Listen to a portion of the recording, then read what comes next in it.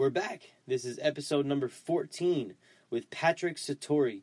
Pat is a former goalkeeper trainer for Footy Factory, goalkeeper for FF Premier, and graduate of West Texas A&M, where he set the single-season record for clean sheets and also the career record for all-time clean sheets in just 3 seasons with the program. Now he's back home in Australia, playing semi-professionally, and we're looking forward to catching up and seeing what he's up to these days. It's been about 5-6 months since he left us here in Dallas to go back home to Australia. Pat offers a lot of really, really wonderful insight and advice to young players and how to approach their development. You know, for him specifically as a goalkeeper, but really it applies to players of any level, any position. And he really just touches well on the mentality, the mindset that it takes from a personal and social aspect to play at the highest level. So the audio gets a little bit choppy again on this episode. I apologize for that, guys. It looks like it's a technical hurdle that we may not be able to overcome for this quarantine period, but hopefully it's not too distracting to you and you're still able to get a lot out of it. If you do, please send us your feedback. Your feedback is valued. So, hope you guys enjoy.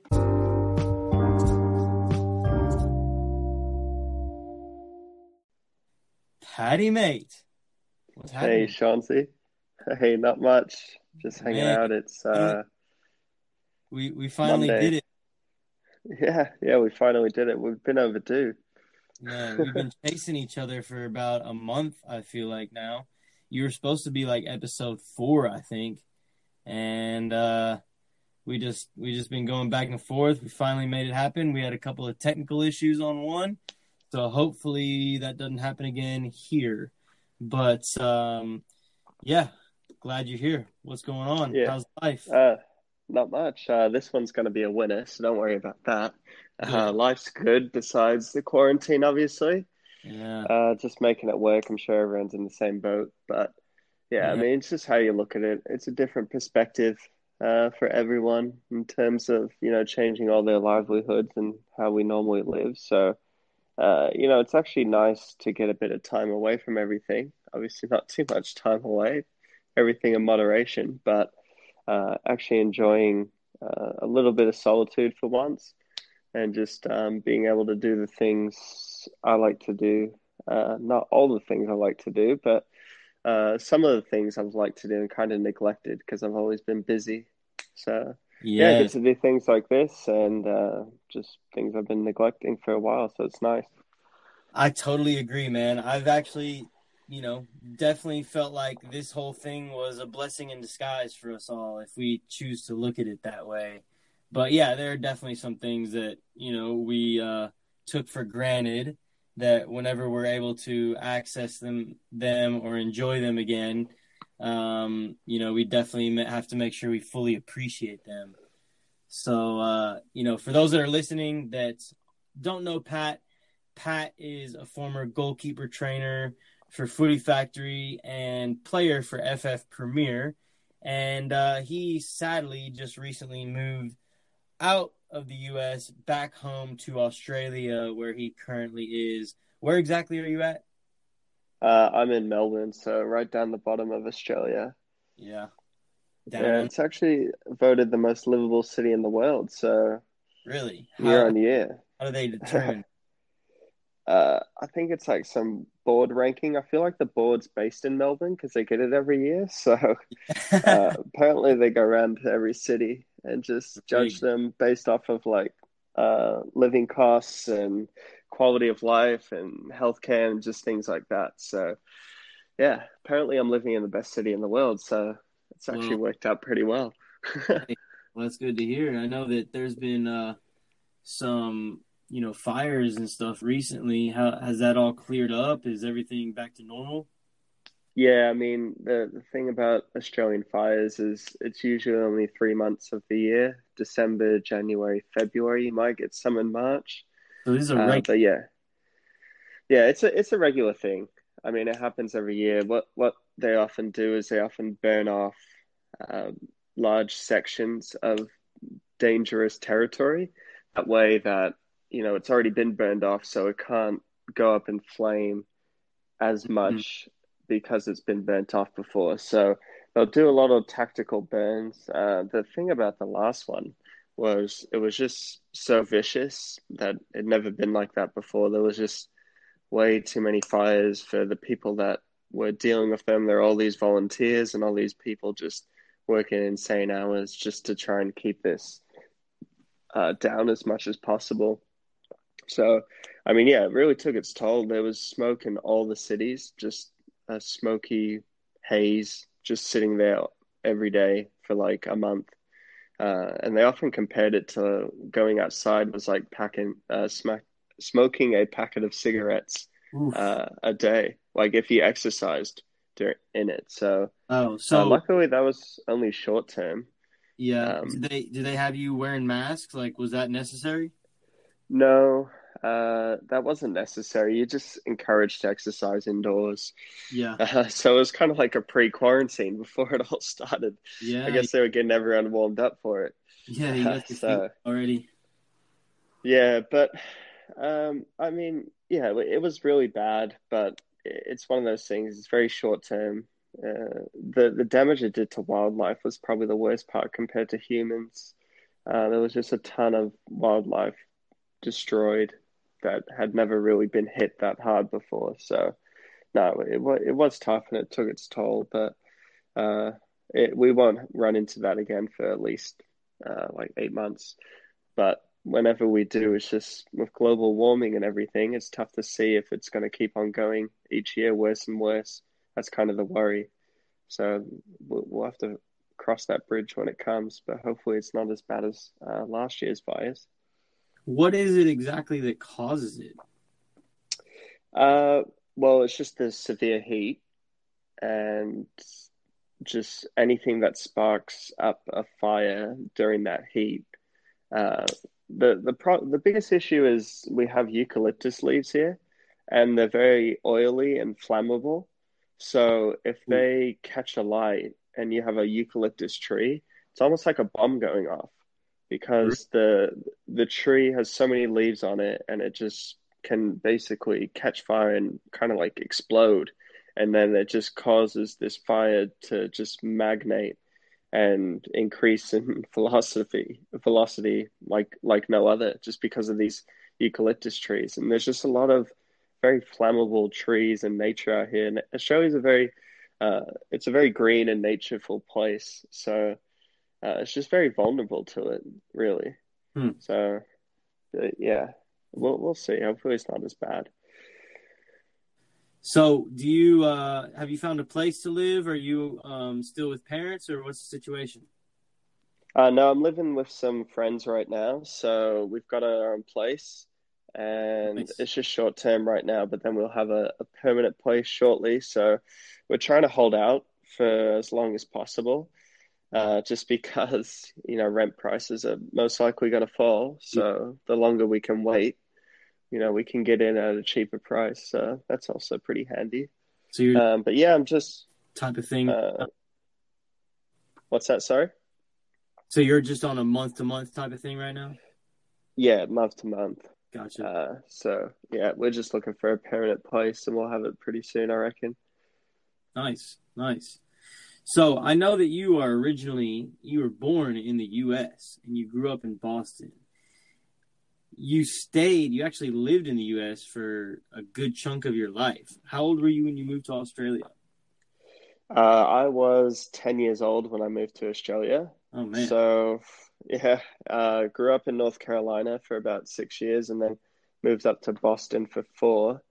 So basically, my soccer story with regards to that, because I know that's the important part here and what people are here to listen to. definitely. Um, I started playing soccer when I was about 5, just in a bunch of rec leagues. I don't even remember most of it, honestly. And then started playing when I was 5, and then moved uh, and kept on playing the whole way through my time in Boston up until 10. So Yeah, I mean, it was just something that I was always drawn to. I used to do gymnastics to complement that. So those were kind of my two sports really growing up because my dad is a really good gymnast. So, uh, yeah, I mean, that was basically my upbringing was just those two sports, which I think, gymnastics complements any sport extremely well, just with injury prevention and flexibility and just understanding how the human body works. I don't think there's really a better sport than gymnastics for that. I think I learned how to break a fall and how to control my body a lot better than most kids because of that. So it really did give me a competitive advantage. Even though I was terrible at gymnastics and I was never going to get a career out of it, I just think the basic principles I kind of always took with me for life. So I was actually really good that I did complement the two. Um, but yeah, I basically only played in rec league, so it wasn't that competitive. Once I started getting to 8, 9, I was always the thing was I was always the best player in my team playing in these leagues, which isn't a good thing, as I'll probably touch on a bit later. But I was the best player in the team. I'd play half the game up front playing striker, and then I'd play half the game in goal just because I liked playing the positions that required the most responsibility either end of the field. So yeah, that part was great. And then uh, once I moved to Australia, I kind of got a bit of a rude awakening. Tried out for this team, and it was actually a really good team for the area, competitive team, similar to like academy level in America, basically the highest level you can play as a youth player at my age. So I tried out for this team, and they were really good. And I was trying to play up front like I always did in America. And I went to a couple of sessions, and they were just like, "Oh, you're crap." I'm like, "Yeah, fair enough." Not gonna work out for you here, bud. Yeah, they're like, "Oh, you're crap." So they basically were like, I mean, the good news for you is you're reasonably athletic. Have you ever played in goal? And I was like, yeah, I actually did play a little bit in America. It wasn't really my forte, but I'll give it a go. So decided to put the gloves on for the first time, I think when I was 11, 10 or 11. And yeah, I never looked back after that. That was the beginning of the end. So yeah, I mean, I got to play in this really good team, playing goal, and I just started to love it and really immerse myself in it. And then uh, came to, I think, 11 and 12 years old. And I'd been, playing in goal for a couple of years now. And I hadn't really had any goalkeeper specific training. And that's really what sets most goalkeepers apart, especially at any age. But uh, as you get older and older, it's all about what you're doing during goalkeeper training because it's such a technique based position and completely different to any other position on the field. So you have to have that specific training to specialize in your role and be the best version that you can be. So when I turned about 11 or 12, I got hooked up with this goalkeeper coach.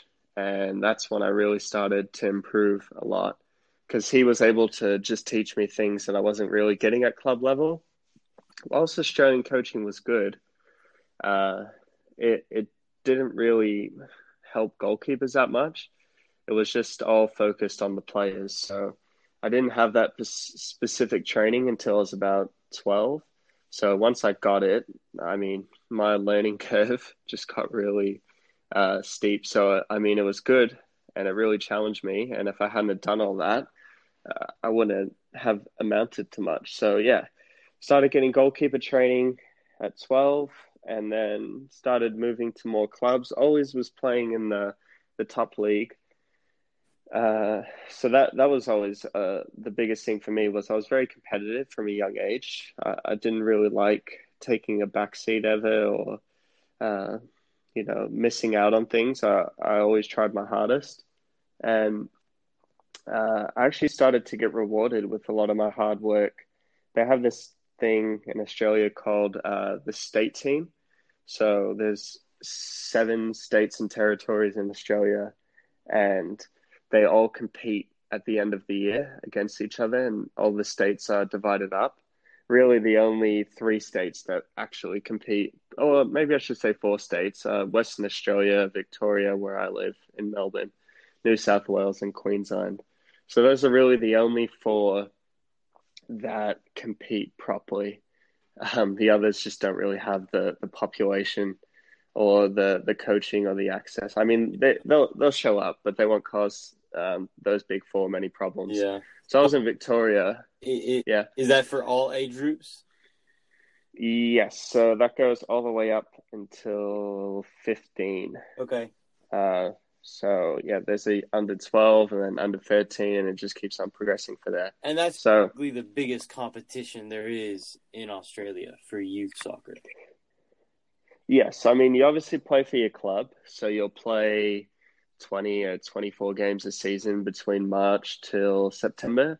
So you'll grind that out, and then once, I mean, during that, usually around, I think they go in like October, but they have all the trials throughout the whole year. So it's like the longest trialing process. It's like, remember Nike the Academy?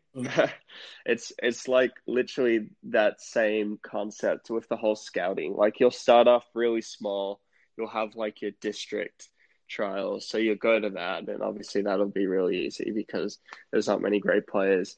And then you'll go to like a zone, which will have multiple districts in it. And then they'll go to like a statewide tryout. And that kind of just runs on for weeks. You know, they have a ton of players there, and they just week on week just start trimming people. And it was cool back then because it was like old school. So, you know, you didn't have all this technology around where they'd post who made the team online and yada, yada, yada. Like, you know, they told you to your face. They'd have a clipboard, and there'd be like a list of names at the end of the day. And they'd be like, these guys are continuing on. Everyone else, thank you for your time. On your way. So, yeah, it was cutthroat, but it was good because that's how it should be. That's a professional environment there. You got to get used to it. Yeah, exactly. So, yeah, I mean, the good part for me was I was trying out for this when I was 14. And yeah, I mean, I started to do really well that year and really got a lot of confidence. And I made it all the way to the state trials, and I think there were only 4 keepers left, me included in that, and they only took 2. So, I mean, to do that for the state at my age group was a massive achievement. I mean, Melbourne's a city of 5 million people, so it took a lot to get that far. For sure. So, just to put it in perspective, how many goalkeepers, like obviously you didn't see what was happening in the other districts as you worked through the rounds, but how many goalkeepers would you estimate there were that in total were trying out to make that state team? I'd say at least 200. Yeah. I mean, just based off all the districts and zones and everything. But yeah, I mean, there was a lot. There was a lot of goalkeepers from all over the state. Just everyone wanted to be a part of this because it wasn't really a big money factor. Like they didn't charge you much to be on this. I think it was like $400 or whatever it was. And you get to go away for this insane tournament, stay in a hotel for like weeks and just live like a really good lifestyle and be on this team training multiple times a week. So it was more like, yeah, this was just like a prestigious thing. So yeah, I mean, everyone wanted to be in it.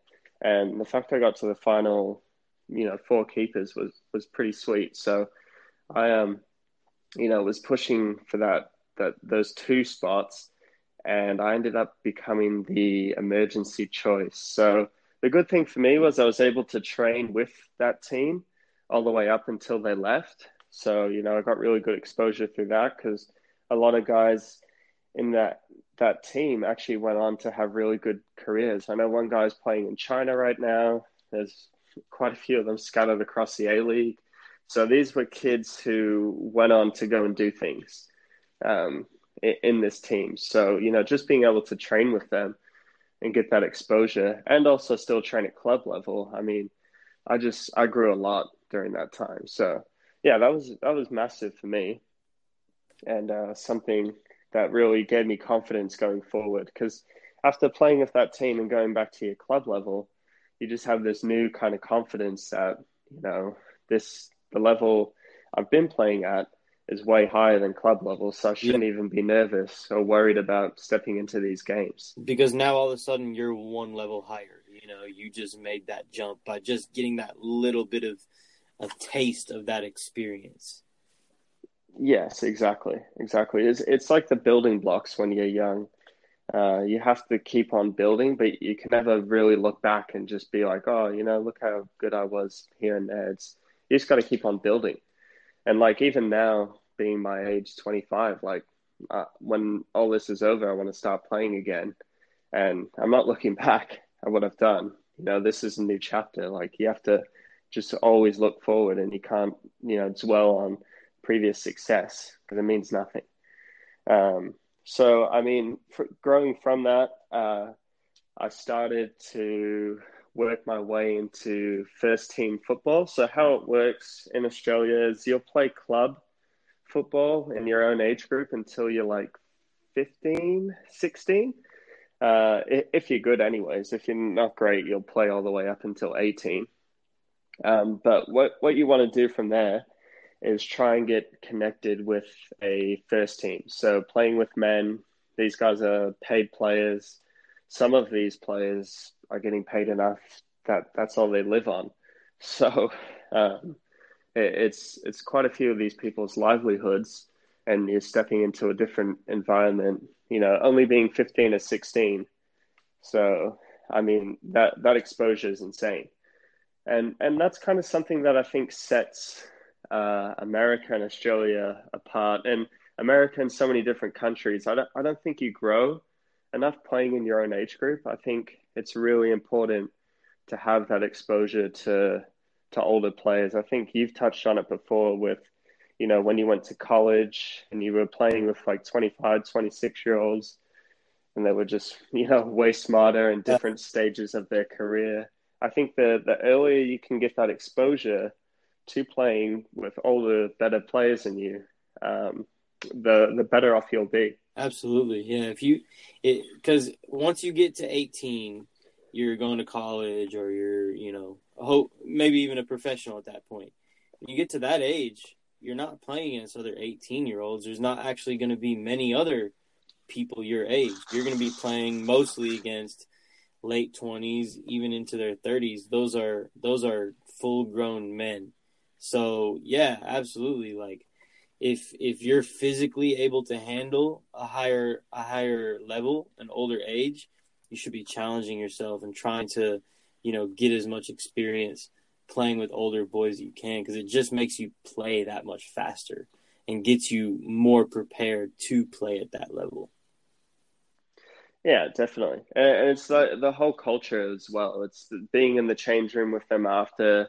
There was like a rule everyone had to shower after training, and then they'd put on a meal as well. So it was like not just something you show up to and you just leave straight after and don't even speak to anyone. It was like a club. It was a family.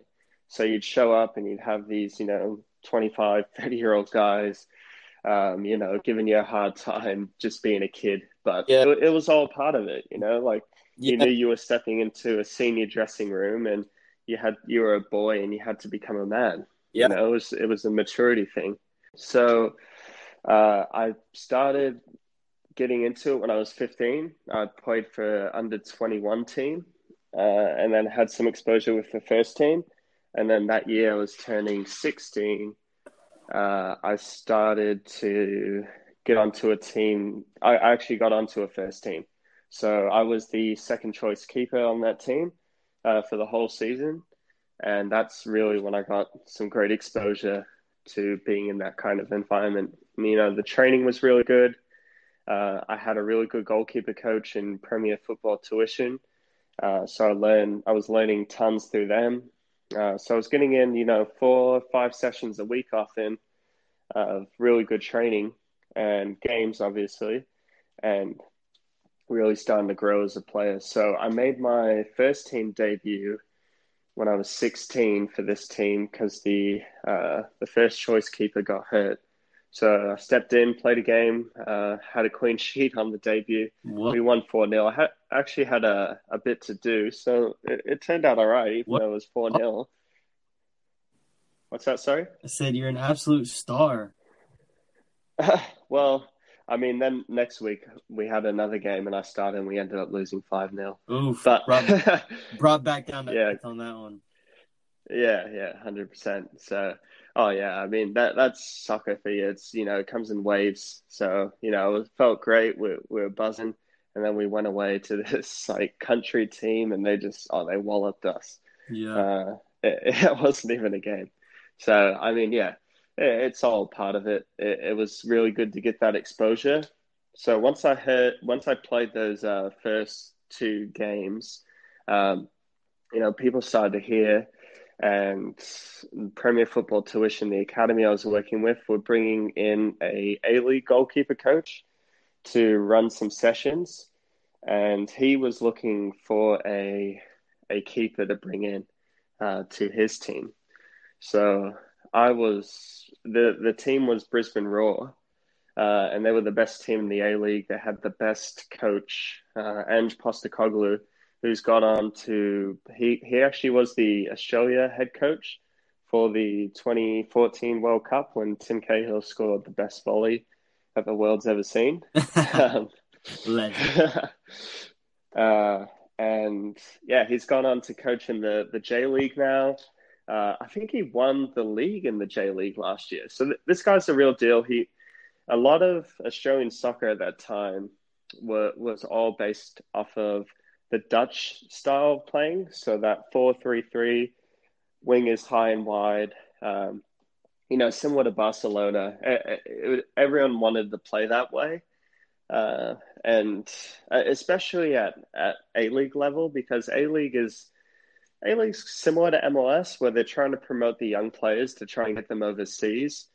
But it's also a pretty technical league, and it's very fast paced. And there's a lot, every team tries to play out really from the back, kind of play out at all costs. I mean, I remember being told when seeing these A-League teams play and talking to keepers, they were saying, I'm told I'm never allowed to kick it long. If I'm going to go long, the only player I can find is a fullback.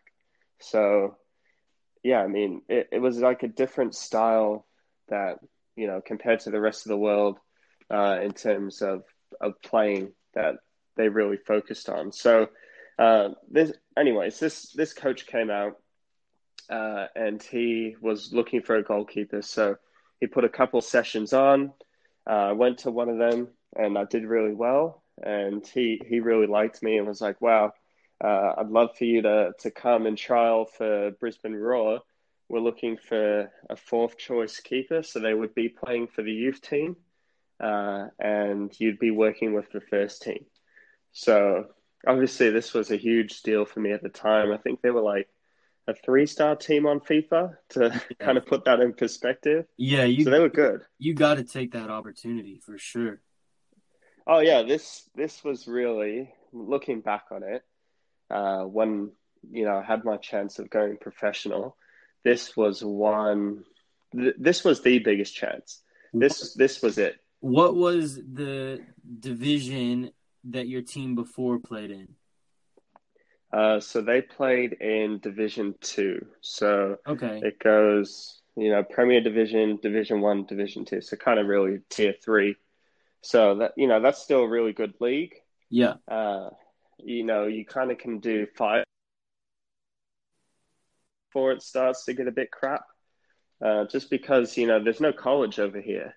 So, you're not losing a bunch of players to college. This is the only place Right. people can play in is these leagues here in Australia is the top state league tiers. So this is it gets really good. So yeah, I mean, I got offered that trial. I think for a week and a half was total period. So I went up there, stayed in a hotel that they put me up in, up to Brisbane, and started trialing with this team. Uh, I remember just going in the first day into that change room. I was just shaking. I was so nervous. Like, yeah. I mean, I'd worked at that point. That's the only thing I liked doing was playing soccer. That's the only thing I thought I could do. So this was kind of like my whole life just built into Yeah. one moment, you know? So I was so nervous. I was shaking. Even though I tried to calm myself down, it wasn't working. Um, I tried like listening to music before I showed up, and that didn't even work. So, everything I tried wasn't working. So I was like, oh, it's gonna be tough. And I got there and I started getting introduced to some of the first team players, and it was just a surreal moment because, a lot of these guys Yeah. I've You seen on took it off, TV, right? and they're like introducing. Yeah, yeah. I mean, a lot of these guys I've seen on TV and they're like introducing themselves and being all friendly. And I'm just like, I Yeah. already know who you guys are. I don't know why you're like introducing yourselves like, somebody new, but they're obviously just being polite. Um, but yeah, I mean, it was a surreal experience. And then we got on the pitch, started training, and I mean, the level was just so fast. Like, it was way, way, way, way quicker than anything I'd ever experienced before. So, yeah, I wasn't quick enough to be playing at that age, at that level, just due to my age. When you stepped into that first session, were you fully involved in all of like, the match play type of activities? Was it mostly just focusing on the technical side of the goalkeeping training? How involved were you in those sessions in the very beginning? So from the start, we just did goalkeeper sessions, and then at the end, they'd always come into like small sided or something competitive. So I'd be with the keepers at the start, and the keepers, one of them had just come back from Norwich. He was the starting keeper there, and I think they lost like 7-0 on his debut. Sheesh. And like the season ticket holders were coming onto the field and throwing their tickets at him, and he just had like the worst experience ever. Like, and he'd worked so hard for so many years in Australia to get overseas. Um, so I felt bad for the So he poor got guy, and he's one actually, chance at Norwich, one chance, and he was done. well, yeah. I mean, that was it. I mean, he had a terrible game too. Wow. Like, if you ever watch the replay of it, like that was it. And after that, he got benched, and the head coach actually stuck up for him. He was like, "Oh, it is goalkeeping. It happens. Uh, this is a part of it." And then the head coach got sacked 2 weeks later, and they No. brought in a new guy. And the new guy had seen the game, obviously. He's like, "Yeah, this keeper's never going to play for us again." Um, Ouch. and obviously, yeah, it was the first game of the season, the championship. So, it was a big deal to be losing 7-0 at home. Yeah, So, because yeah, I mean, Norwich is a team that should be in the Premier League. yeah, I mean they are now. Yeah, Uh, I'm saying like at so the time, they should be at the top of the championship. They shouldn't be losing a game 7-0 at all. yeah, 100%, Yeah. 100%. So yeah, I mean he'd come back kind of licking his wounds to Australia, but the good thing for Brisbane was they just won the championship last year, so they were the best team in Australia at that time. Okay. So yeah, I mean he just won the silverware for them, and then they had a ton of players who'd played in the Champions League. I mean they had a guy who had like 100 caps in the Bundesliga. Because how it works is you often get like these A-League teams are comprised of usually 15, 16 Australians, and then you'll have maybe 10 foreigners who will all be European, and they've all got a ton of experience playing in the Bundesliga and coming to the twilight of their careers, and they just want to come to Australia for a piss up or um, like the lifestyle. So Yeah. yeah, I mean that that's usually how the teams are comprised. But these players who've played it in the European leagues are just different level. just the way they tick, the way they hold themselves. I mean, it's one thing watching it on TV, but it's another thing seeing it actually unfold in front of you. And, you are having to deal with that and try and block their shots, obviously. So, yeah, I mean, just the amount of deception they can have, the body angles, it's just all the little things. They don't miss a beat. Yeah. It's just what they've been doing their whole life, and the only thing they know. Well, that's really how humans are supposed to be, is to focus on one thing and just perfect it and show that to the rest of the world. That's what every soccer player wants to do, but obviously, only a few select can do that.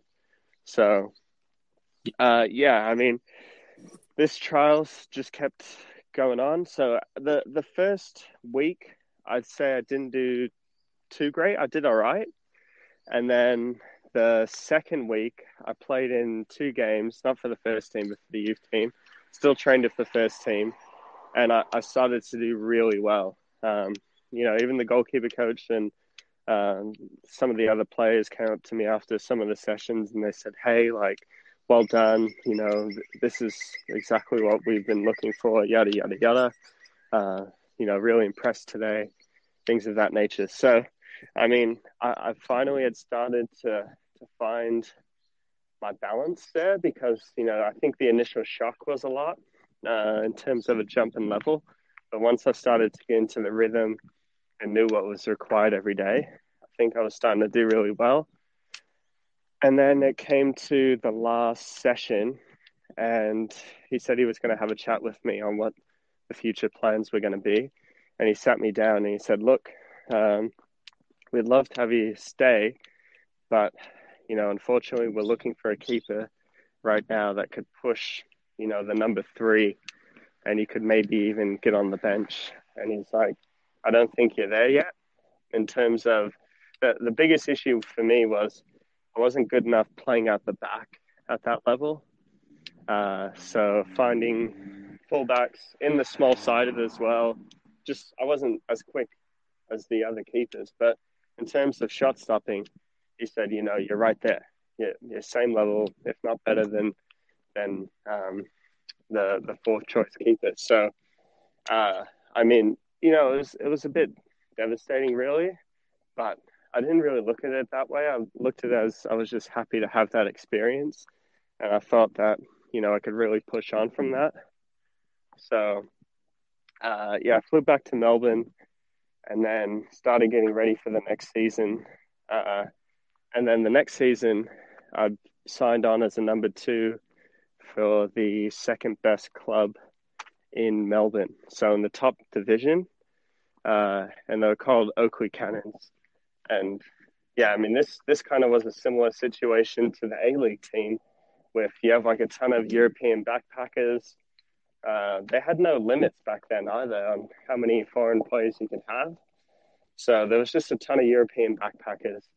The best Australian players, kind of like a Division 1 college, but older, and you don't train as much, or even a Division 2 college. So, started training with this team. Was the second choice keeper. Got to play a couple games that season, and then we actually had a friendly because we were, the best team, one of the best teams in Melbourne. We actually had a friendly against Melbourne Victory, who is another A-League club, in their preseason. So, I was sat on the bench for that game, and the first choice keeper was like, mate, I can't be bothered playing today, really. He's like, I've had a stressful week at uni, and, this game looks really stressful. So he said, what I'm going to do is I'm going to say my shoulder really hurts, and then midway through the game, I'm going to, just come off with a shoulder injury. And I was like, yeah, good one. Because he was always a jokester, and he'd always say crap like this, like every day. You didn't even believe him? No, I didn't believe it. So there's 3,000, 4,000 people at this game. It's like a really pressure game. It's a friendly, but just the exposure everyone's getting is massive. So mentally, And you're not expecting to go in at all at any point in the game, despite him saying that to you. I don't know. I always had like in my head, I was always prepared to play, Okay. but I wasn't. I was always. That's how I always sat on the Well, bench. sure. If you're gonna sit on the bench, Yeah, you have to. You have to for sure. But realistically, you weren't really expecting to get on in that game. no, no. So he goes up for a cross, the cheeky guy, and catches this cross, throws it out, and after he throws it, he just starts grabbing his shoulder and just falls down. I'm like, oh my god, yeah, he actually did it. And so he's just like lying on the ground, like screaming in pain. I was like, oh, here we go. And coach just looked at me straight away. He's like, get warm. So I did a couple sprints. Didn't even really have much of a warm up. That was the worst part. Like I was just kicking the ball about at the start of the game, warming him Yeah. up because he was supposed to play the whole game. Uh, and then now, next thing I know, I'm getting chucked in against the professional side, and the game's 0-0, and it's like the 20th minute. I'm like, oh, here we go. So I got chucked in, and like my first involvement in the game was like I got this back pass, and like I was getting pressed straight away, and I didn't have like time to. I had time to take one touch, and then it was like on the left side of my body. I thought, oh, I'm just going to kick this out of play because I don't want to end up copying a goal my first involvement. Gone to kick it out of play, and I found the fullback like over this other player's head really? somehow. With the left foot? So it looked like with the left foot. So it looked like a sick pass, and my coach is just from the sideline just giving me a big thumbs up, like great start. I'm like, oh yeah, totally meant start. to do that. So yeah, I was just one of those things at that time. I was like, oh, you got to ride your luck a little bit here and there. You got to play it off. I mean, you're not going to act like you didn't need to do it. No, 100%. And then the game progressed. I actually ended up having a really good game, and we lost, I think, 3-0 in the end. We actually kept them to 0-0 for 60 minutes, and then they started to bring some of the big guns off of the bench. And yeah, we got destroyed at that point. So yeah, I mean that's just how it is. That's how I find, like, I've played against quite a few, professional teams, like that North Texas team as well. Like I played them. What was it, 2019 at the start of the year, and like started off, game was pretty cagey, and then it gets to like the 80th minute or the 70th minute, and they'll just bring a couple of players off the bench, and they'll just end up lighting us up. Changes the game. Yeah, exactly. They just have that injection off of the bench, is what I find. You were 18 at that time? Yeah, I just turned 18, so that was a big pressure cooker game, and I actually was just doing like year 12, finishing up everything. And this is kind of when I started looking at coming to America for the first time. And I was like, oh, I don't want to go there. Like, why would I want to go play in America? That's what I told my parents. And they were like, well, like it'll be good because you could get like a scholarship and yada, yada, yada, the typical speech. But I didn't want to go at all. Like, I was having a good time. I was getting trials with Melbourne City at the time, which is like Manchester City's affiliate team and their professional team in Melbourne. And they were like, yeah, but you've been kind of in and out of the system for years now, and you've never really landed a contract. They thought the best thing for me was to try and chase down one of these colleges and try and get a really good education and go from there. Because I'm an American citizen as well, it's easy for me to go back and do all that. But yeah, I really didn't want to go. And the hardest part for me was they started, reaching out to colleges for me. They went through an agent, and I didn't want like any involvement in this. I guess I was just really stubborn at the time. I didn't really understand the big picture of what college was. And I thought I was building something good, in Melbourne and progressing up the ranks and playing for some really good teams. And I didn't want to do it. So eventually they said, look, we're moving to Newcastle, which is a city of like 11 hours from here.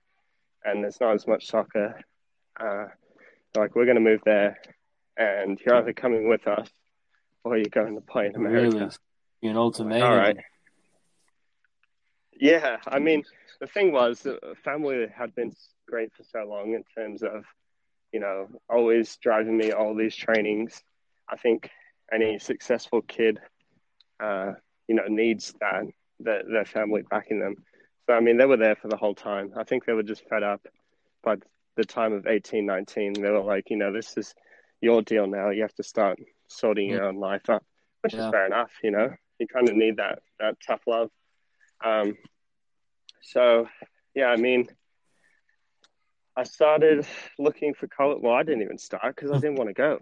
So I still thought I could stay in Melbourne. So, they started looking for colleges for me. And I got like a call from a Santa Barbara coach. I think it was like a really good Division II in California. And I just blew him off. I was just like, he was telling me about his college. I was like, oh, that's cool. That's kind of all I really said to him. Because I didn't want to go. It was just like so stupid looking back on it. I could have at least shown some interest and see what they had to offer. It was just all over the phone. And I kept getting all these calls from all these coaches, and they were like just trying to gauge my interest. What kind of I just what wasn't kind of service were you using to connect with these schools? It was like a scouting agency. So, they see how good you are as a player, and then they try and match you up with colleges that they have connections with or can get in contact with. Looking back on it, you don't really need any of these agencies. You can kind of just reach out to a ton of colleges yourself. Obviously, it helps. But, having someone else vouch for you always, means more. But if you have video of yourself and you're proactive, you can make things happen for yourself. Yeah, exactly. So, I mean, I didn't really know how college worked. I honestly thought it was a step below where I was playing at. So that was kind of the biggest thing for me. And on why I didn't want to go. It's like, why take a step down, do this for 4 years when, I'm getting looks in with professional teams and playing for really good clubs here in Melbourne. So ended up, I think around June, so really late in the recruiting season, West Texas A&M called me, and it was Omar called me, and it was like 2 a.m. in the morning because I was a bit of a night owl back then. And he was like, "What are you doing, man? You drinking beer up late? Like, what the heck, dude?" That was the first thing he said. Yeah, I was just like, "No, I'm actually just hanging out." And he, we just got to chatting, and we had a really good conversation. And he was just selling me on the uni, and at that point, it was either I take this offer or I don't go to college. Really, this was my last resort. So, never even spoke to Butch. Butch is the WT men's coach. I'm sure everyone listening to this podcast knows of a Butch. No. Never even spoke to him. And yeah, just ended up getting hooked up through Omar. And he said, come here in August. You do the preseason, yada, yada, yada.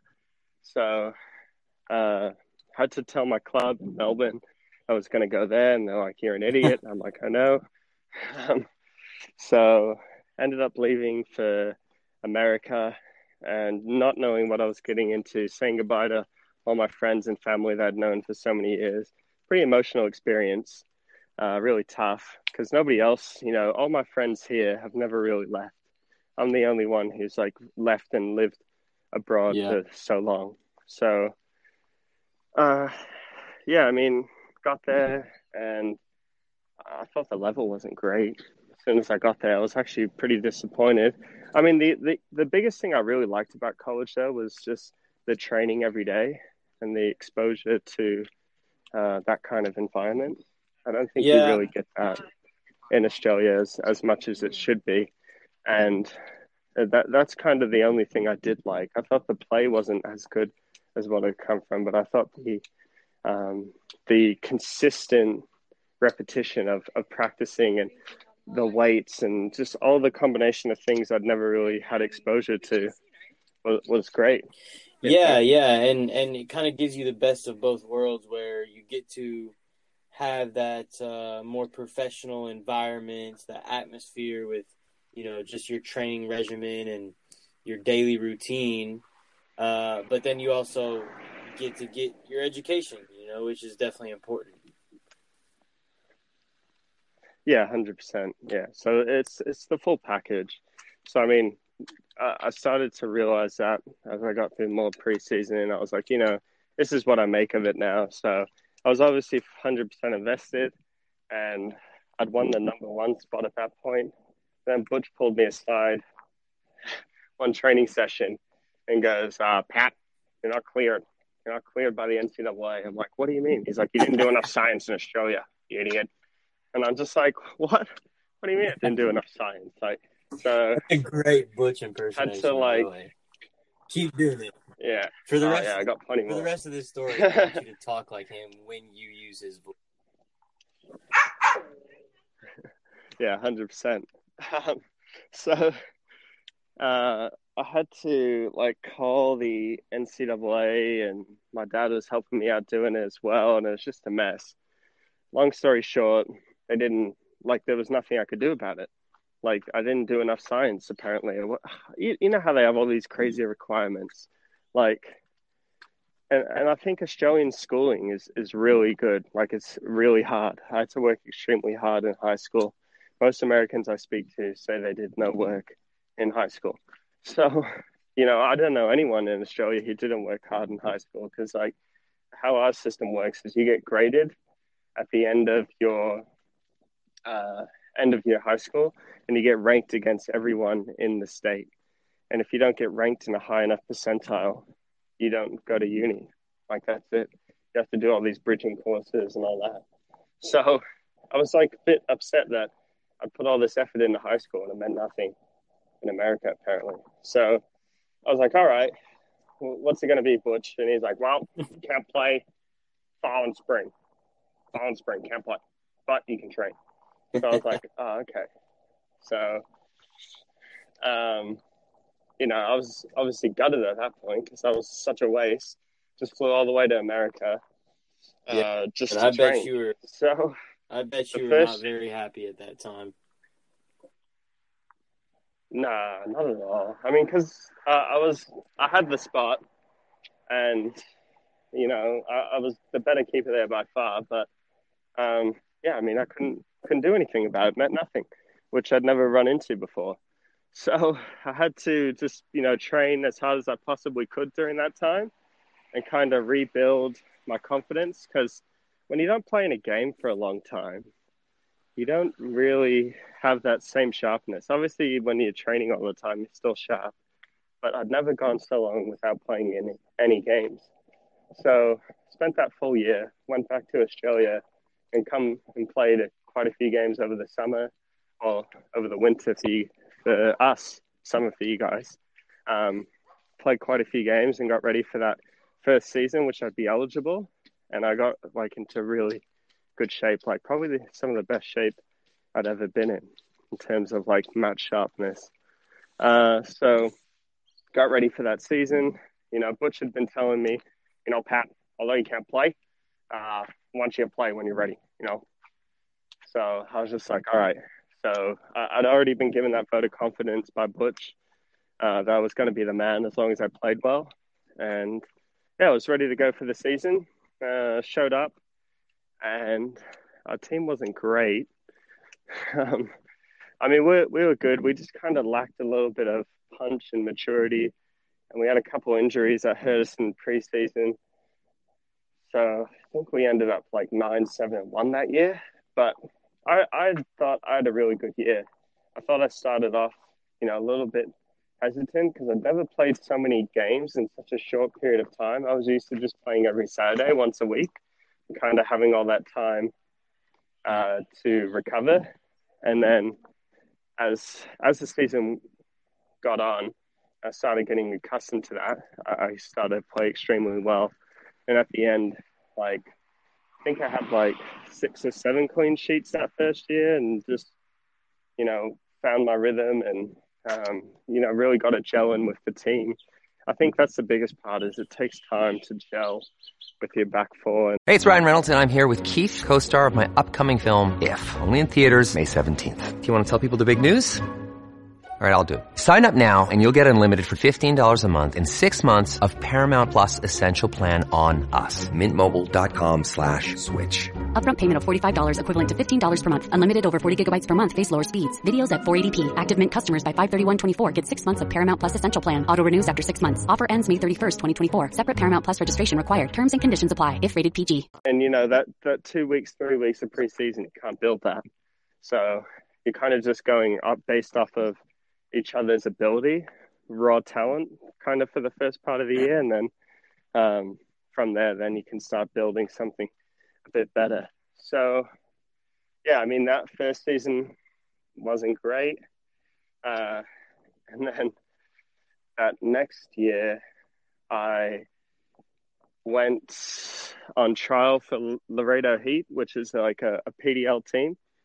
And they were really good.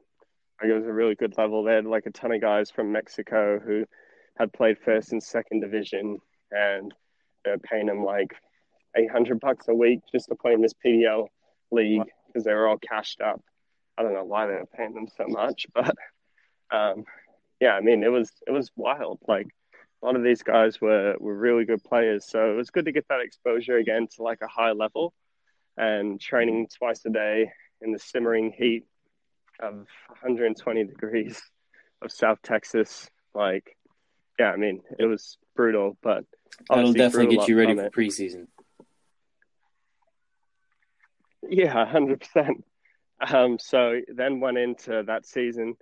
We had a pretty tough year. I think that year, Division II conference is really hard, like especially where West Texas plays. And we just had played like a ton of really tough teams, like Fort Hays twice, Midwestern twice, Fort Lewis, Mesa, like you name it. Like, we played all the hard teams that year, and we finished 9-8. So it wasn't too bad. The biggest win we got was we beat St. Edwards away. I think they were ranked like 11th at the time.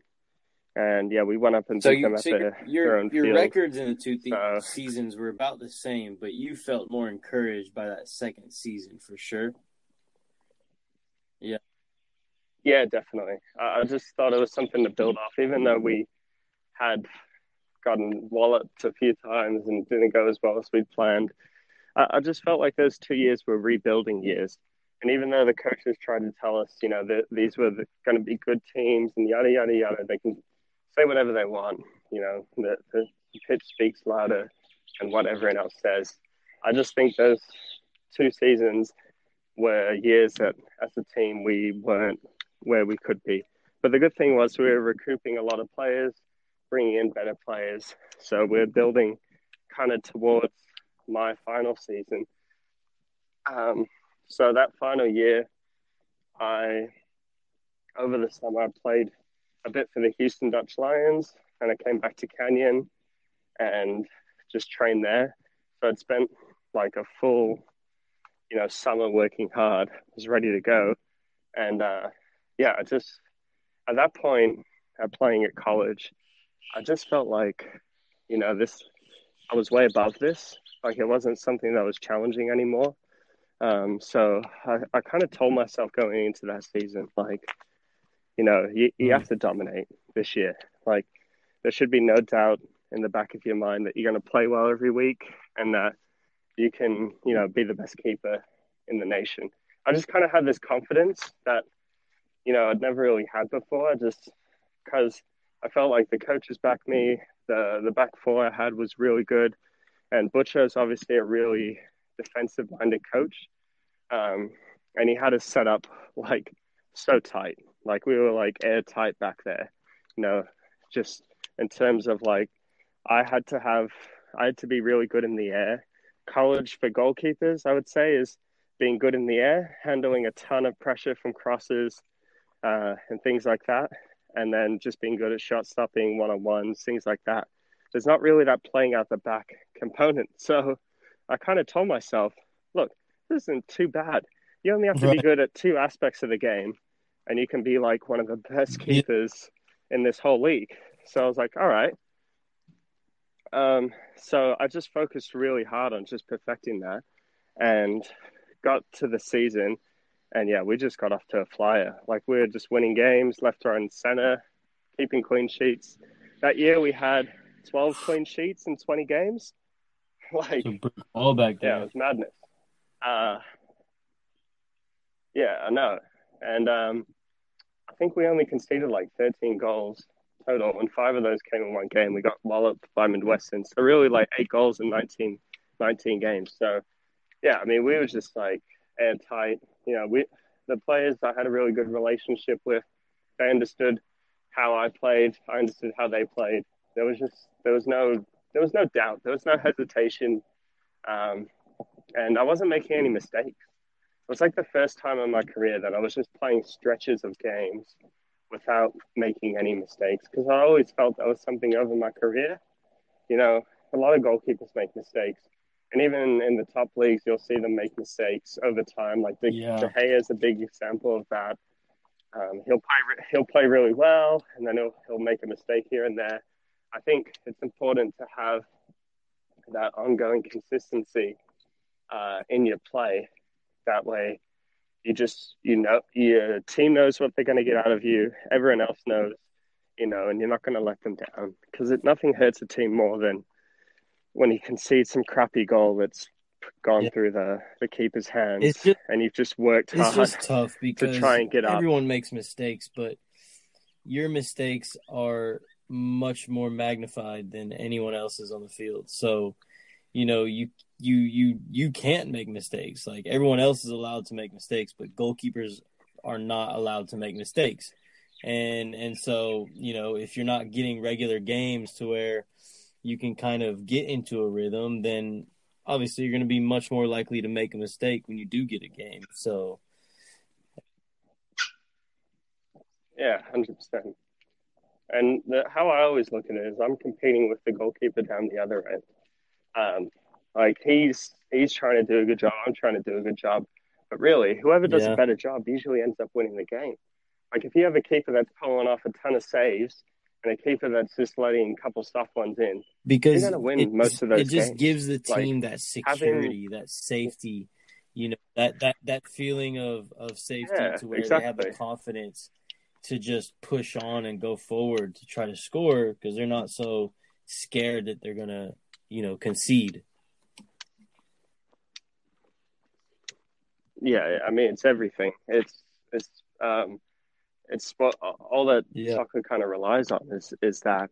So, and it's kind of like cheating in a lot of ways. If you have a really good keeper, it's keeping you in the game when you shouldn't even be in the game, and then you go down the other end and score some crappy goal because it went through the keeper's foot or whatever. Like, it's just like, you shouldn't even be in this game, And I've seen a ton of games go that way, and that's kind of the special part about it, and why for me personally, I'm competitive against the keeper on the other end, because if he's pulling off a ton of saves, I let something go through my hands. What does that say about me? Like, that's kind of how I've always looked at it. But yeah, that season, I don't know, WT kind of just was always what could have been. Best way to describe it. I mean, we had good players, good team, but if you looked at us on paper and how we set up to play, we just weren't good enough to beat those big teams.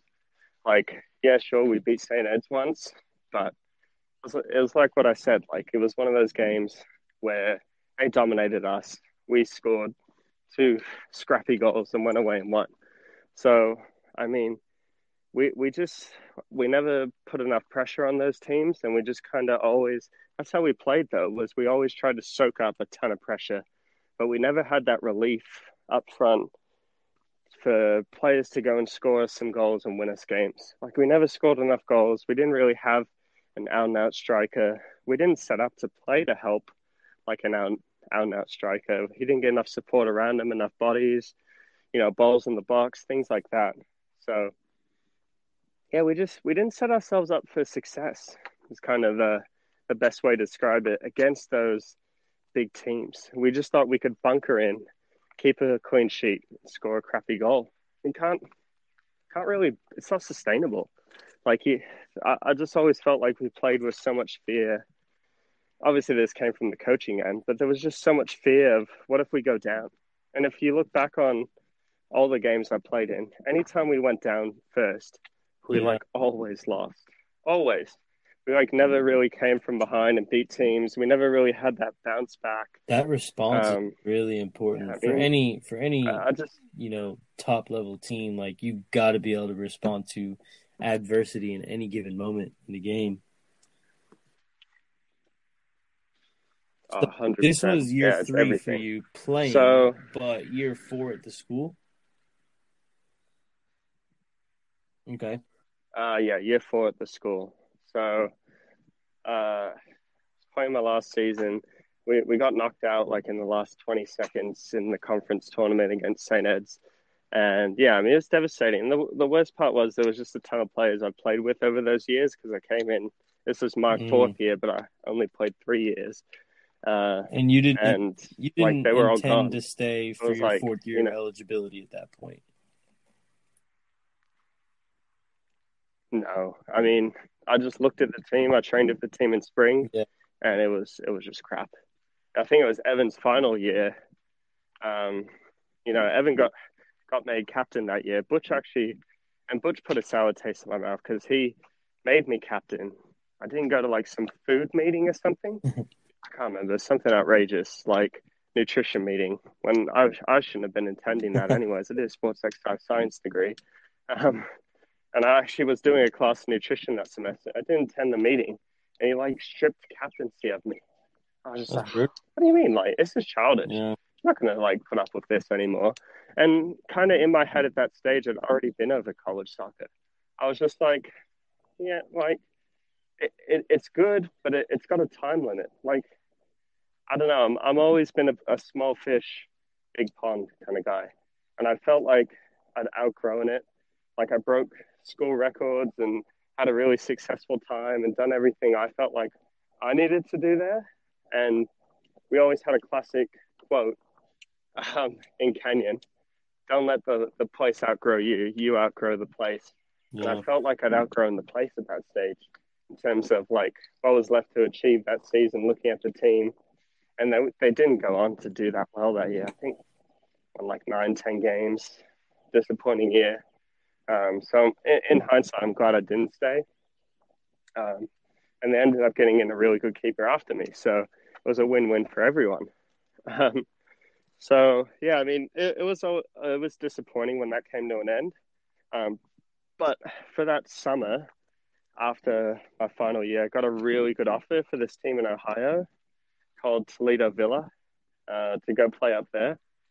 And when I played for them for a summer, that was an unreal experience. I just thought the level was really high. There was a ton of like D1 players from like University of Michigan, Bowling Green, Kentucky, like really, really good players. And I lived with a host family up there as well. So it was just like a cool experience. And at that stage in my life was kind of the really tough point because I was just turned 23, felt really sharp, and didn't really know what I wanted to do with my life at the time, what was going on. So I also just got in a relationship as well. So I wanted to be with her at that time. So I decided to kind of put, because I chased soccer for so many years, for so long. I just kind of wanted to pursue other things I've been neglecting for a while. And decided to move to Dallas. And that's kind of when my career took a definite hit, is when I moved there. Because obviously, it's not the same setup. You don't have college where you're training every day. You don't have it like where you're in Melbourne, where there's all these, great teams and great players and everything's set up and been that way for years. Like, it's not where it was. And, that was something you and I had a lot of conversations about. And really, we were trying to grow it. But it shouldn't be coming from the players, at the end of the day. This is something that's got to come from, board members, coaches, things of that nature. The players shouldn't have to grow a league. I've never seen a successful league where players grow the league. It's the things that get Yeah, done outside of 100%. it And that help it that's grow. a big problem here in the States is there's really no bridge or transition at all for players just getting out of college to be able to take that next step. I mean, you've got the UPSL teams and NPSL, and yeah, I guess you can call it semi-pro. That's debatable though, whether that even deserves that term. But really, just depending on the club, you don't know what kind of an experience you're going to get. Of course, we, hold ourselves to a really high standard, and with our premier team pushing for those, expectations. So you're right, it comes from the club side, but there is also the player side of it too. And I think a lot of the players that play in those leagues or maybe are just looking at it as a stepping stone to something else, don't take it seriously, and so you can't get the commitment you need from them, and then that frustrates players like yourself who are looking to train and take it seriously and actually put in the work and the commitment that's required to be a professional, to play at the highest level. So it's definitely a 100%. problem Yeah. on both ends.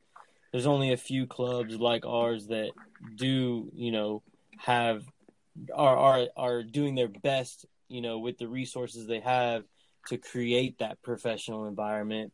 But, there's really just not many players that want to put in the time that it takes. Yeah, definitely. I think the thing is, at this age now that I'm at, and for a lot of these guys, there needs to be some added incentive. When you're young, you're always working to be the best version of yourself so that you can go play professionally. That Yeah. ship sailed, at 25, at our age. I mean, you can try your hardest. You do hear some Jamie Vardy stories, but even Yeah. Jamie Vardy was playing at a really good level before he went pro. Like, he wasn't playing just, Right. UPSL or anything like that. He was playing like Fleetwood Town. Like, this is a big club still. Like, so I mean, to go from UPSL to MLS it's just absurd. Like, it's not going to happen in our lifetime. If it does, I'll be happy to be proved wrong. But that kid's got to be under 20 if he's going from UPSL to MLS. Like, you're not getting no 25-year-old go from UPSL to MLS. Maybe USL, but USL is still Like, it's good, but I don't know. I didn't think it was that special. It's more of a developmental thing, I think, rather than like that top level. The fans are coming Yeah. in to watch teams Well, win kind of deal. That's professional football for me. Is you're getting 5,000, 6,000 fans coming to watch a team win that they support with really good players. Like USL. I mean, you get a couple clubs like that, but like even North Texas, like they're just a developmental team, yeah. and they won the league. So what does that say about the other Yeah, teams? Like and things like the that, reason it is that way is because of the way that the American soccer structure is set up. Like they aren't professional leagues. The top USL division is technically a professional league, but the rest of them are not professional leagues. They are developmental leagues. So you're going to have developmental players, developmental teams, and 100%. hopefully they can develop into professionals with another club, but those clubs will never be professional teams.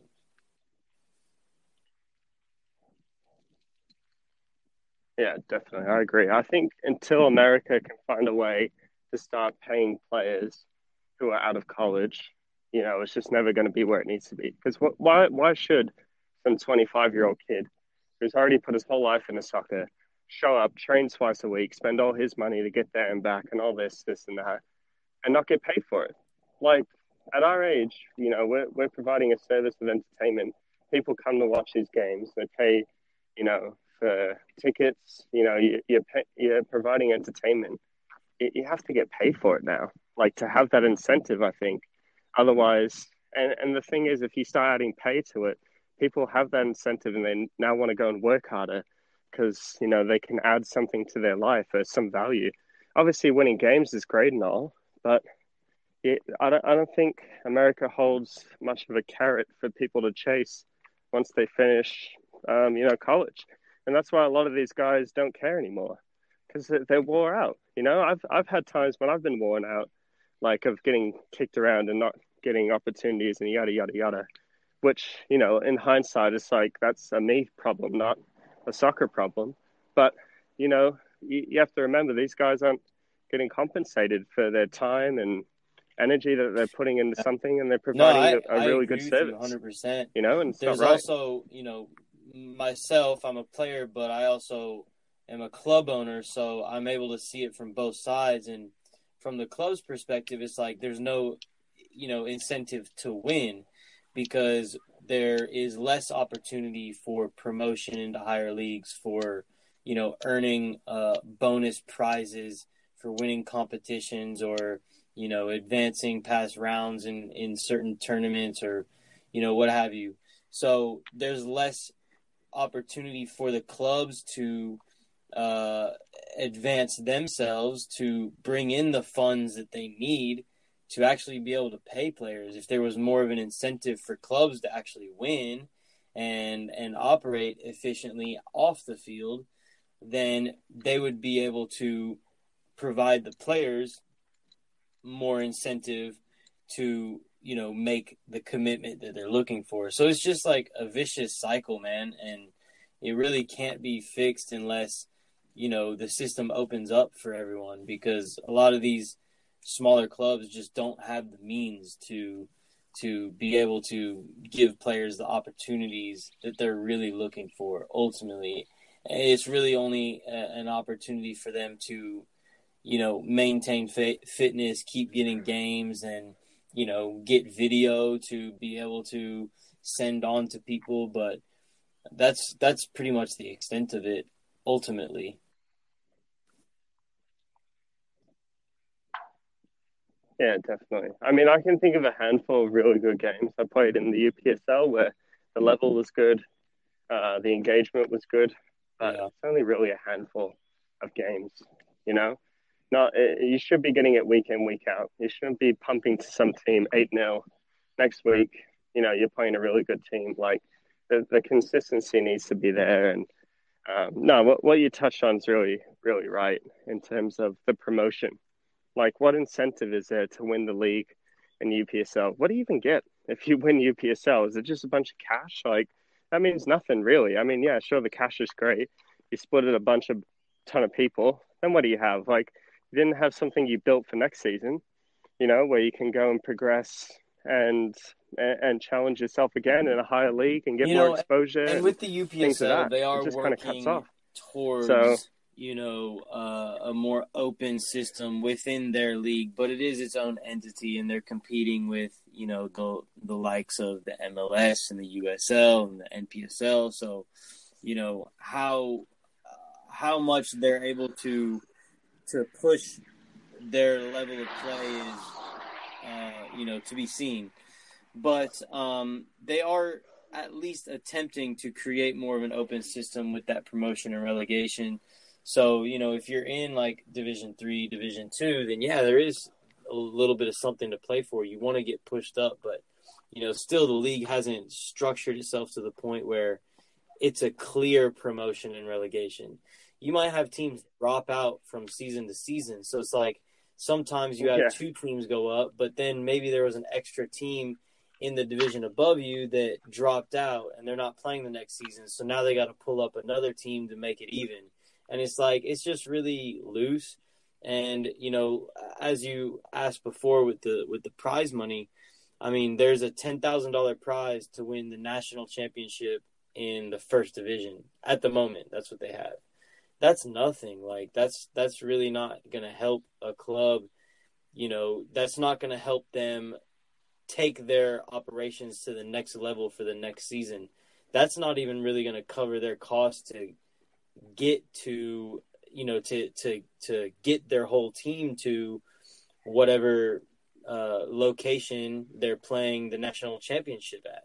you know, when you factor in hotel and travel and all that, like probably costs more than that. So there's really just not much in it for us at the moment.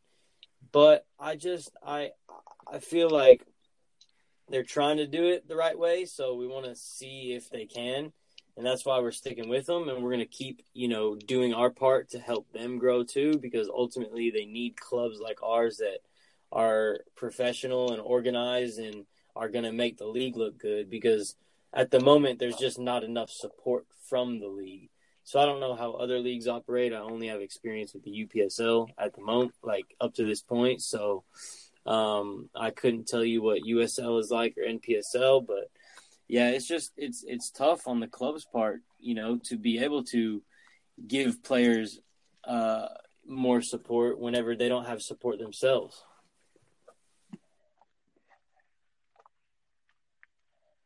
Yeah, definitely. I mean, I think there's a PDL set up pretty well, but that's really for the younger college kids. But no, I mean, the UPSL is doing a really good job in trying to grow things. You got to give it that. They're putting themselves out there. They're trying with what they have. They obviously don't have much, but, you know, they're really putting themselves out there. And that's something you got to be positive about, that at least somebody's trying to make something happen. And that's something everyone can look forward to. Obviously, it's not where it needs to be yet, which hurts players like you and me, because, you know, we're in the twilight of our careers. So we need something now, but it's going to help kids in the future, which is good, you know. That's really the end goal is not now. So future, you've been back home now for I guess it's been, when did you leave? You did a little Euro trip for a month, but you left the U.S. and headed back home about August or September, correct?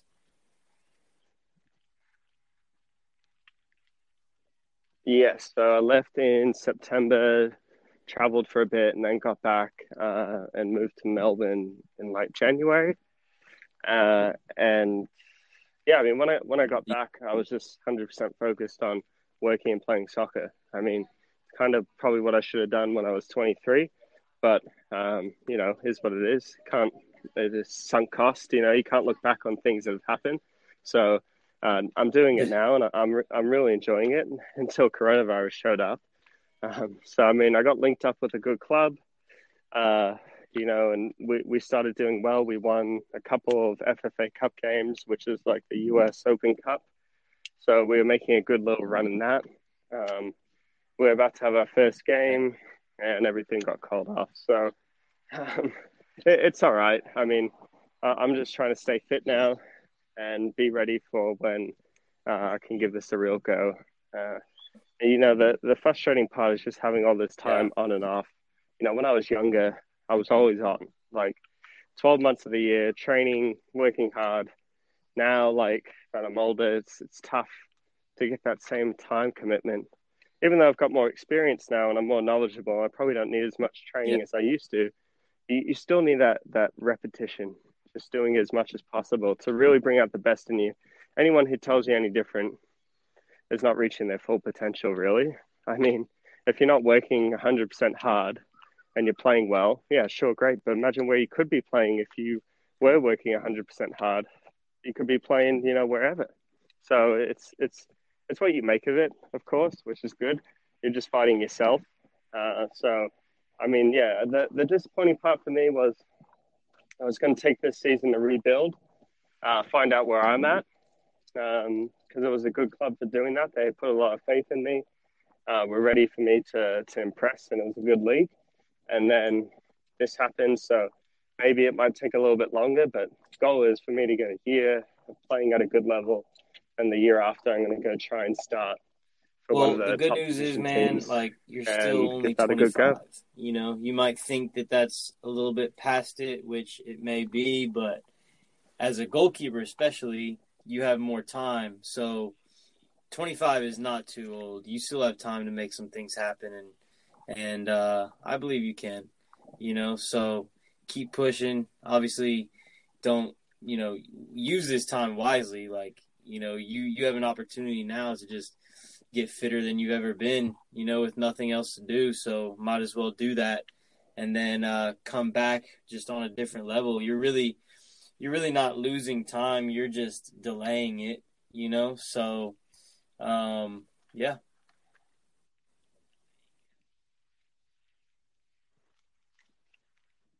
Yeah, definitely. I agree with that. So, yeah, it'll be a good opportunity once this is all done. But, Definitely. yeah, it's just a shame. Well, Obviously. hopefully we can get through all this But, soon. yeah, I mean, it's what you we'll make get of back it. to normal. But it's definitely going to be a different normal. It's not going to be the same normal that we knew before. So we'll just have to adjust as we do as humans and figure out how this new way of living is going to be. So what's next for you, Pat? Like, you know, what are you hoping to do? What are you hoping to accomplish over the next year, 5 years? You know, what's in your future?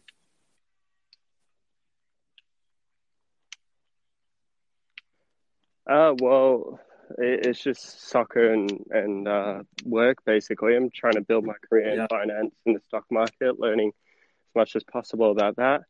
And then also just trying to get as good as I can at soccer. So as long as I have those two things, you know, you really need that constant, that thing you're always chasing, then you can keep yourself grounded. I think when you lose sight of what's important to you is when you start drifting away a little bit. So, yeah, I mean, I'll get soccer back soon. Right now, I'm just focusing on work, trying to build a career for that.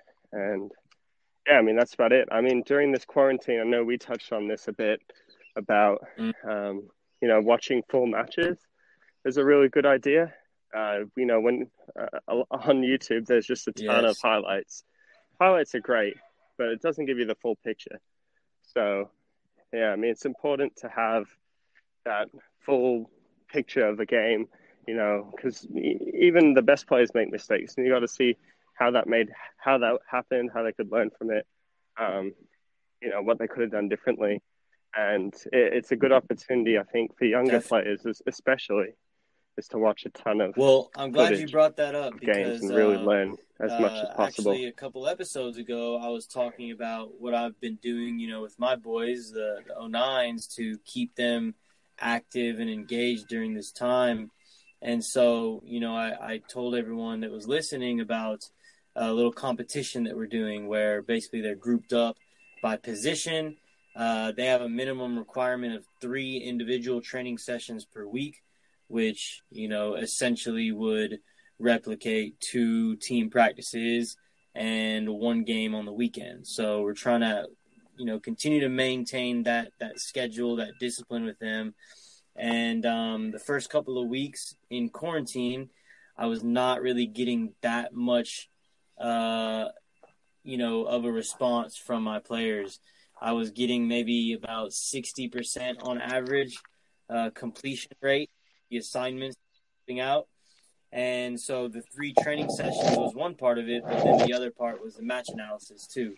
So we've had them watch a few games now, and basically they've either got to, you know, depending on the assignment, but the recent ones we've been doing are individual player analysis. So we'll have them watch a specific player. We want them to identify a player on each team that plays their specific position, and they've got to answer some reflection questions on them. So some of the questions, you know, talk about what the player does in and out of possession, and then what they do in transition, some of the things that they like about the player that they want to incorporate into their own game.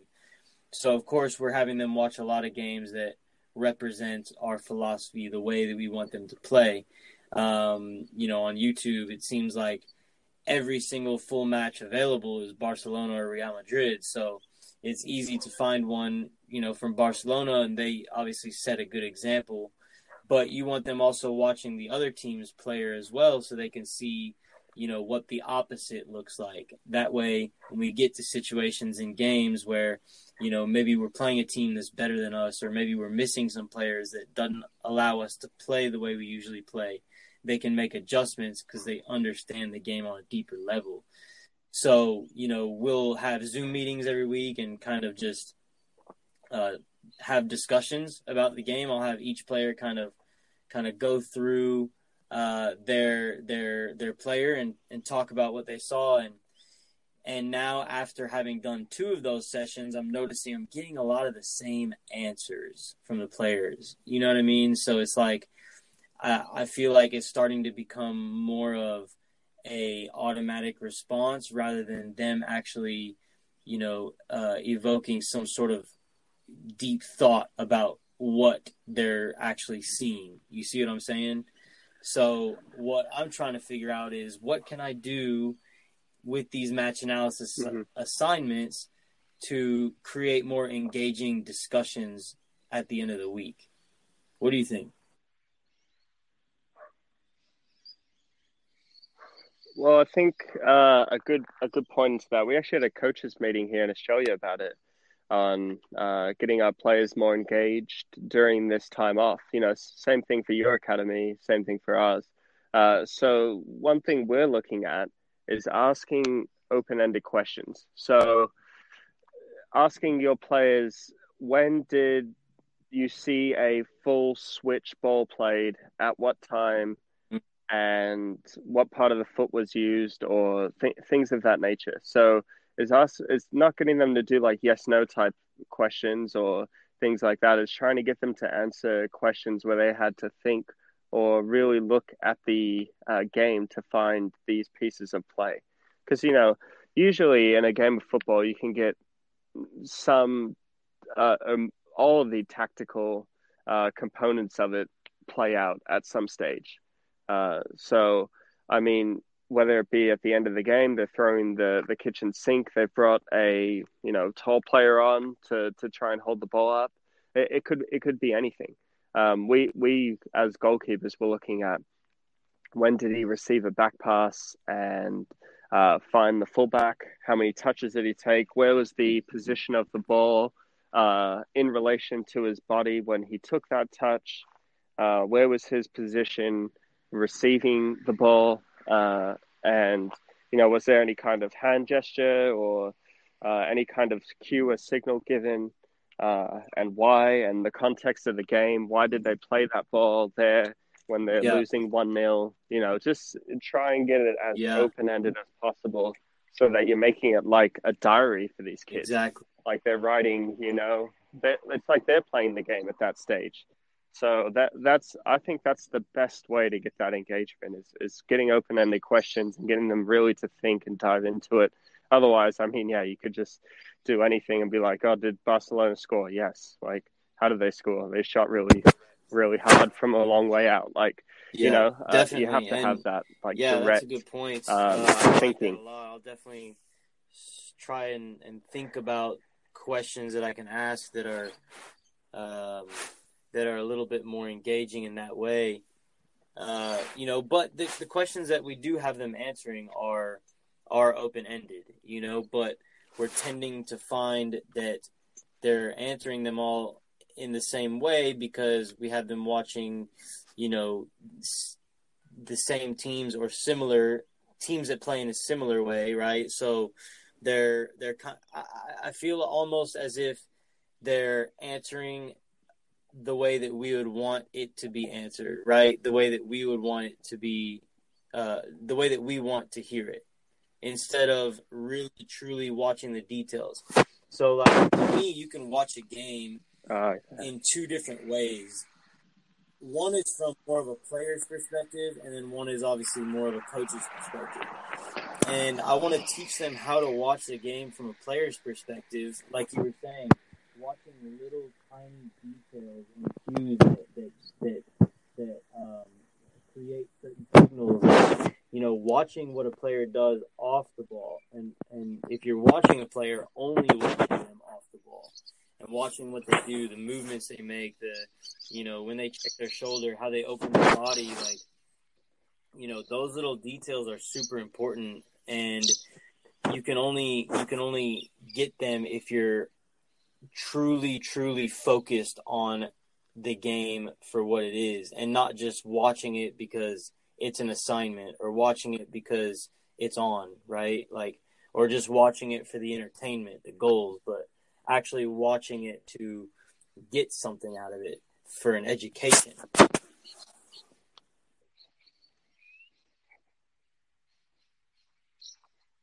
Yeah, definitely. No, I agree with that. You make a really good point there. Uh, it's just something that they have to fully commit to. And I think as long as you bring up that importance of, doing this in this time, because you probably won't ever get a better time to actively sit and watch football. Because I'll even admit myself, I don't really like watching soccer that much unless like it's a game I've been wanting to watch for a while or something like that. Like I get a bit suckered out every now and then. I love playing it because I feel like I'm contributing something, but watching too much of it feels more like a binge, like you're playing video games or something like that, because it is that time consuming. So you have to Yeah, really, if you're gonna watch something, you have to be 100% into it, or don't even bother at all. So as long as you're stressing that, and you're not bogging kids down with a ton of assignments, you're giving them one, but the one assignment that they do, they full on go into it. Like all the games I remember watching are all the games I've been full on into it, and I could like tell you instances from that game about when certain things happened immediately. But yeah, like I've watched a ton of games where I wasn't engaged, couldn't tell you a thing about that game. So it's just making sure that they're on that page of engagement. Um, Maybe even giving them games where it doesn't tell the score, like, or how the game unfolds or anything, and them just being clueless about how this game's going to go, and what they might be looking for. Yeah, I mean, if you can get different exposure to different leagues, like maybe getting like an Italian league game, it's so different to watching Spanish football, like things like that. That's what I find yeah. exciting, is watching different And that's why styles. I'm looking for I'm a bit Barcelona'd out, if you other ask games me. that I can show I them. know There's you just not definitely are. enough on YouTube Um, that I can really find. I'm trying to look for Bayern Munich games, Ajax games, like, even yeah, Liverpool games or Man City games. There's not really many of them. But yeah, there's a lot of teams that play good football out there that it's Barcelona and Real Madrid are just so massive that they're always going to dominate those kinds of things.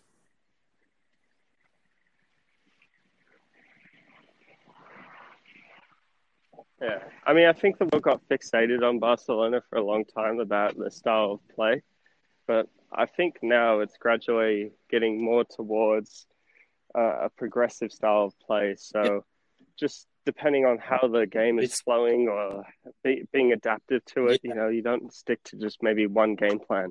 You got to have a couple of tricks up your sleeve now, which is good, and it's turning into more of an attacking game than I yeah, think it ever has. Like if you see the Champions League, all the games now are just blowing up in score. Like it's it's turning more into you're not really keeping clean sheets yeah. anymore. It's how many goals can we put away so we don't, outscore them, not outscored. So, yeah, I mean, I think from a tactical side, you can get some of those games in, especially for attacking players. Some of the runs that these guys are making are just incredible. And they're doing it for 90 minutes. So if you can get some of those, yeah, that would Yeah. hopefully get some engagement. If you can't get engagement Some out of of them, that, hey, I don't know what you not can. all of So, them are, you're going to be able to convert. Like, they're, like you said, even high level players, like, get burnt out of it to where they don't really want to watch soccer when they're not playing. So, and I obviously am fully immersed in soccer all the time. So, I can relate to that as well. But if you're a student of the game, if you're like just coming up and trying to develop as a young player, that stuff is so so so so important. yes. Yes, yeah, you have to invest that time when you're young. That's where I did all of my watching and learning. And yeah, I mean, it definitely helps. Definitely helps more than Mm. anything. Once you get to mine and Sean's age, you can take a back seat a little bit more. Not saying we know everything, but I'm sure we've seen most things that there are to be seen on a football pitch at this stage. So, yeah, I mean, you have to do it. If you want to be good, you have to have that engagement off the pitch, watching games, because I can't think of Yeah. any top level footballer that made it there and never watched high level games. Like every kid talks about it. I dreamed about being this kid. when I was younger. Every like Ronaldo would be like that too. Everyone dreams about being something, and you have to have that ongoing belief, and you have to drive that through watching these games to keep you Yeah. motivated. And sometimes it makes you feel like you're them. Obviously, you're not, but you can get that similar level of Oh mindset yeah, to that's a see real what they were thing. That doing in that. visualization And, is you can a bring whole things into your separate game. thing that's also Definitely. very important and comes along with watching those games, because you can actually picture yourself making the movements they make, and certain details like you were discussing before. So yeah, that's great, man. I really appreciate your time. I'm glad that we were able to finally sit down and have this chat, because I really enjoyed just hearing your story in full detail. So thanks so much for sharing, man. I have just a few more questions, though, before we hang up on each other. Oh, yeah, go for it. What else would I be doing? Obviously, looking back on your journey, you've had a lot of ups and downs. What would you say were your biggest challenges, and what did you do to overcome them?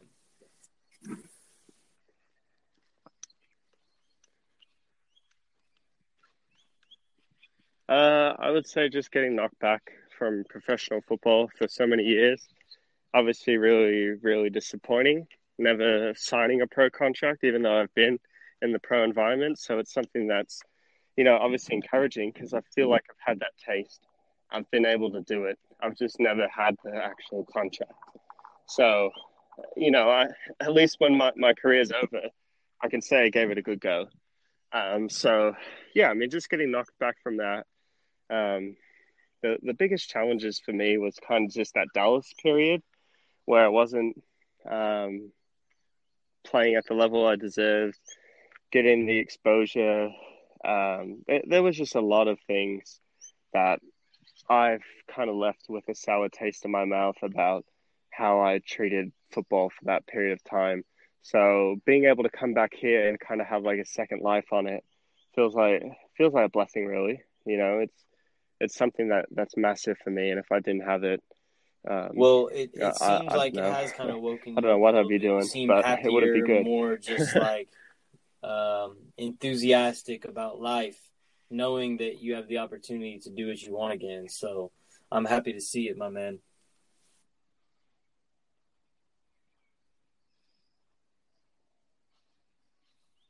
Oh, thanks, man. Yeah, I mean, it's something we both deserve. You deserve too. I mean, I know you've been through a bit of Yeah. hardship with football as well over the years, trying to get everything going in that Dallas area. So I know you're on the same page of getting just burnt out. That's kind of the best way to describe it. Just burnt out, showing up to things, and them just, grinding you down, and not Yeah. getting what you're putting into it, because the amount of effort and energy you want to put into it, you're just getting none of it back. So I feel like your time will come as well, and hopefully after this quarantine, things will pick up a bit more. Yeah. Maybe people have had time to think and change some things. Obviously, you have too. So yeah, I Oh mean, yeah. No, I I think fully expect to there's come no out reason better we on the can't other come out side. on the better So, end of this for sure. I'm just doing what I got to do to make sure that happens. So when you look, at the challenges you Yeah, faced and definitely. how you Yeah, it's important. overcame them, it seems like you just have, the the desire to push yourself to your absolute limits, and you're not afraid of failure at all. And when you experience it, you just keep going forward because you know you're capable of more. Why do you think that when people face some of the challenges that you faced, but when they face those challenges, why do they stop? Why do they fail instead of just carrying onward?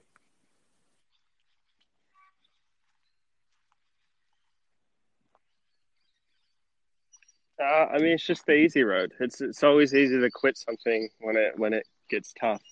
So I think if you're 100% invested into something, no matter what it throws at you, you can just keep bouncing back. Like during this last preseason I just got my face kicked in. I had this huge black eye, and like could have had some serious eye damage for weeks. Luckily, it wasn't much, but it was horrible. I could barely see. I missed work and everything. I looked like a thug. And then like I just sprained my pinky and I rolled my ankle. Like all these things happened, and the only thing I could think about was getting back on the pitch. Like I'm not even thinking about like I don't even want these things to happen and milk them or be going around training and be like, oh, I'm hurt and like I just want to be over it. Like I just want to get out there and play. Like that's it. You know, you can. I find over the years there's a ton of people who talk and just talk, but it's just all about the playing. You know, that was a huge thing in Dallas. I get all these coaches who would just talk for hours about being motivated and all this crap. I'm like, I'm here, motivated, you know, like you don't need to motivate me anymore. Like, yeah, I know. So, yeah, it's just having that mindset of if you're going to show up, you know, you're 100% invested, or it's not for you. You know, go find something else that is for you. So that's not a bad thing either. It's not for you. You just got to figure it out. The sooner you can figure out these things and decide on them, the better. The quicker you can move on with life and start enjoying, you know, what you're good at. Because I've seen a ton of footballers over the years who are obsessed with it and want to do well at it. And I'm probably one of them. But they're not good enough to make it at that level where they need to be. And it can be really discouraging, but you just got to keep on going and pushing it and pushing past it and seeing where you can take it to its final destination. Because you don't know where that final destination can be. I mean, it could be probably not for me, but a pro contract. It could be, you know, for me at this stage, it'd probably be like playing in a semi-professional team, really high level, you know, great training, great club, good pay. Like, you know, why not? Well, why couldn't I get all those things and make the most of it and make it worth my time? So that's kind of how I see it now. I love it, pushing man. it to its full potential in the end. And you have to be on that mindset to get there. So what is your definition of greatness?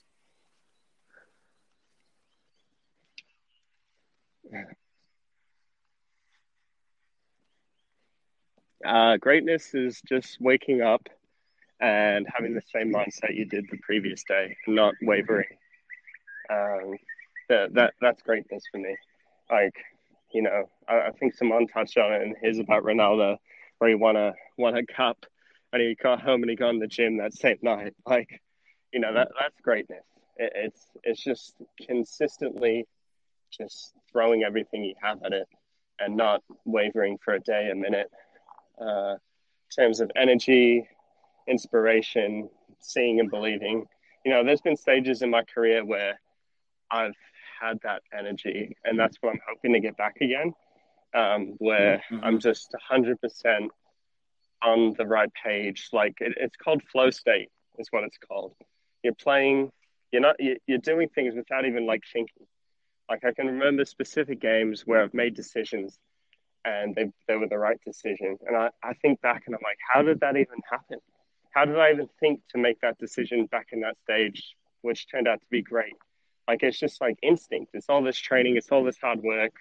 You're in your flow state, but you have to have everything right in your mind to get into that, you know, and it comes from your social life. It comes from everything you do. Man, there's so many buckets that's so good, right? that go into